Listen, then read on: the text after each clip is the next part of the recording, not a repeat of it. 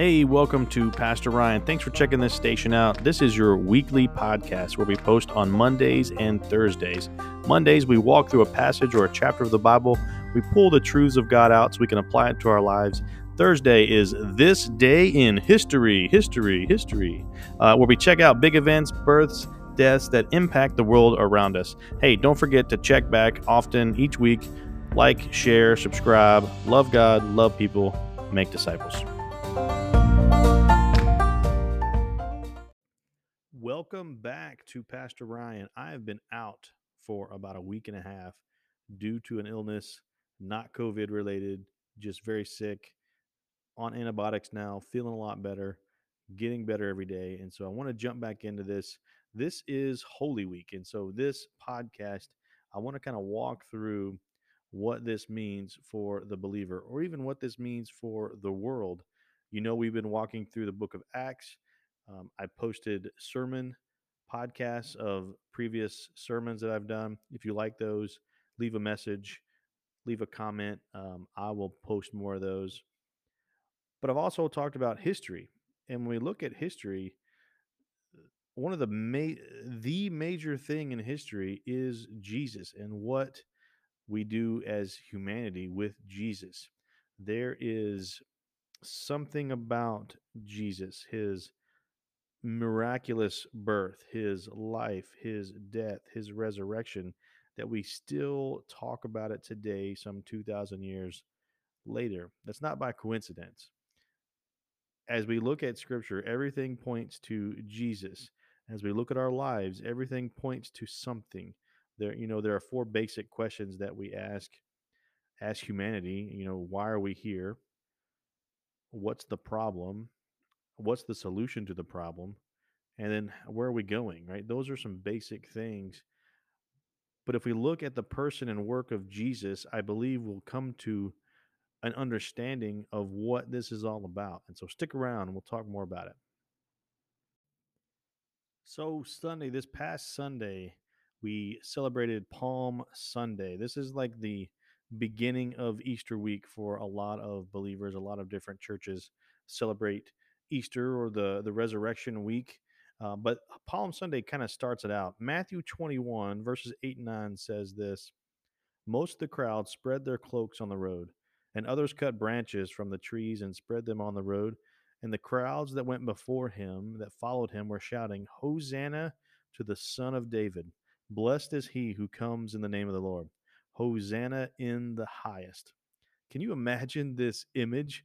The crowds were singing and praising and proclaiming Jesus as the Messiah, as the one coming from the line of David, the King David line.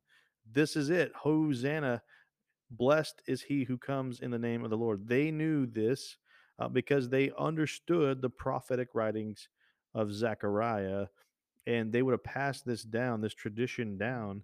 And Zechariah 9, verse 9 and 10 says, Rejoice greatly, O daughter of Zion. Shout aloud, O daughter of Jerusalem. Behold, your king is coming to you. Righteous and having salvation is he, humble and mounted on a donkey, on a colt, the foal of a donkey. I will cut off the chariot from Ephraim and the war horse from Jerusalem, and the battle bow shall be cut off, and he shall speak peace to the nations. His rule shall be from sea to sea, and from the river to the ends of the earth. This is the one. This is the Messiah coming, and they're shouting Hosanna. He rides in on a donkey. Now, this donkey is a picture. It's a picture of humility. It's a picture of peace. And the thing we can grab from this is that true peace only comes from Jesus. See, if Jesus were to come in on a war horse, they would have been expecting this dramatic war or this overthrowing of the Roman Empire, right? We see the world around us today shouting to overthrow the systems that are in place. But Jesus doesn't come on a war horse. He comes on a donkey. He comes on a donkey, a picture of humility and peace. And I want to say to you, if you're listening, if you're not a believer, true peace only comes through Jesus. It doesn't come through trying to overthrow powers or take money from this group and give to this group, or to tear things down and build things. True peace only comes through Jesus. And he says, "Come to me, all you who are heavy burdened, and I will give you rest." Jesus' triumphal entry wasn't like the others of his day. It was prophesied that the true king, the only king, would come and he would bring salvation to his people.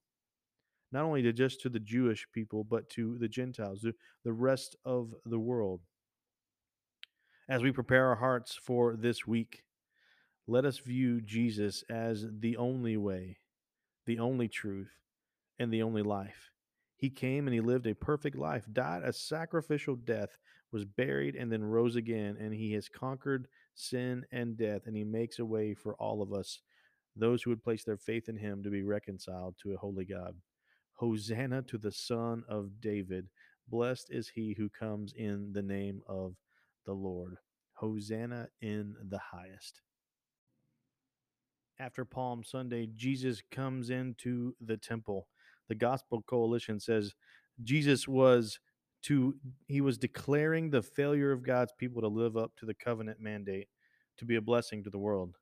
Much of what the Gospels tell us about Monday centers on the theme of Jesus's authority, both over the created world and his right to judge it. One of the passages they post is Mark chapter 11, verses 12 through 19. It says this: On the following day, this is after the Palm Sunday, when they came from Bethany, he was hungry. And seeing in the distance a fig tree in leaf, he went to see if he could find anything on it. And when he came to it, he found nothing but leaves, for it was not the season for figs. And he said to it, May no one ever eat fruit from you again. And his disciples heard it. And they came to Jerusalem, and he entered the temple and began to drive out those who had sold and those who bought in the temple. And he overturned the tables of the money changers and the seats of those who sold pigeons. And he would not allow anyone to carry anything in the temple. And he was teaching them and saying to them, Is it not written, My house shall be called a house of prayer for all the nations? But you have made it into a den of robbers. And the chief priests and the scribes heard it and were seeking a way to destroy him, for they feared him, because all the crowds was astonished at his teaching. And when evening came, they went out of the city. We see Jesus coming into the temple and he's overthrowing these tables and he's driving folks out that weren't there of the right heart. See, he says he's quoting God saying, My house is a house of prayer for all the nations. It's a house that for those that would worship in spirit and in truth. We see Palm Sunday. We see Monday, Jesus' authority is brought to light. Let's see what Tuesday has to hold. Man, the Gospel Coalition says this: if Monday's arrival in the temple was an all inclusive living parable of cleansing God's house, Tuesday's entrance is a direct verbal confrontation with the appointed leadership. After Jesus clarifies he doesn't regard these leaders as having any authority over him, he spends the rest of his day right there in the temple to teach the people God's word. But Tuesday afternoon is the last time Jesus publicly teaches in the temple as a free man. His words on this day are his closing argument, his manifesto. Mark 14:1 says that the chief priests and scribes were seeking how to arrest him by stealth and kill him. John chapter 12 verse 44 says this: And Jesus cried out and said, Whoever believes in me believes not in me, but in him who sent me.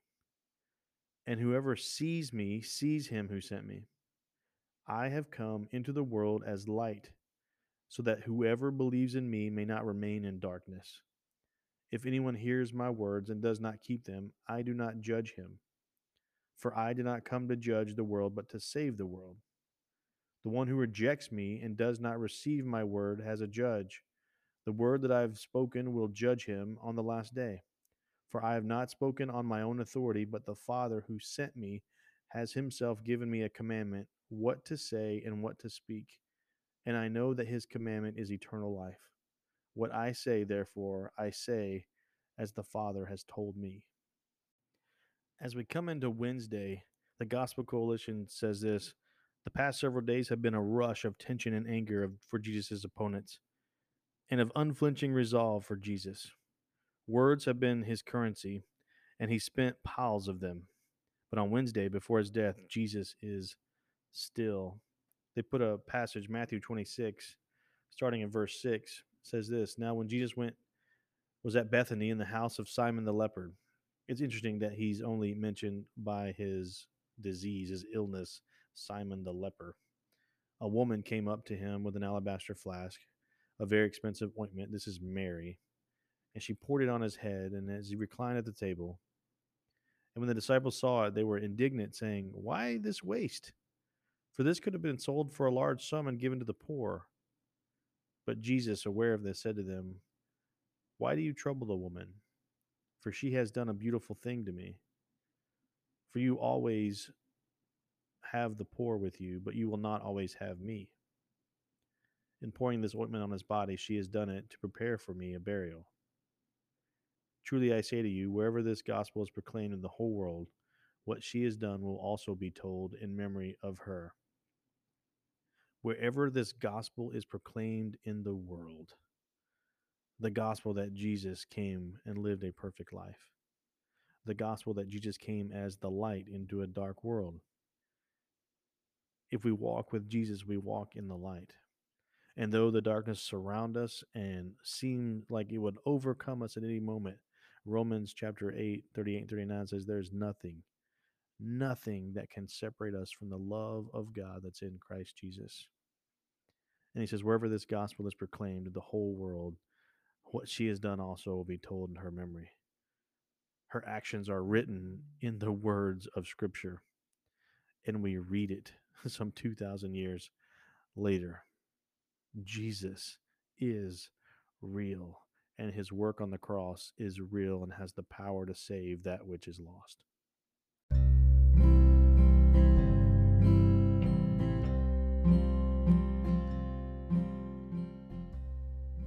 Thank you for listening for the first few days of this Holy Week. Join me tomorrow as we look at Thursday. There are many pages in Scripture that fill the events that happen on Thursday. We call it Maundy Thursday.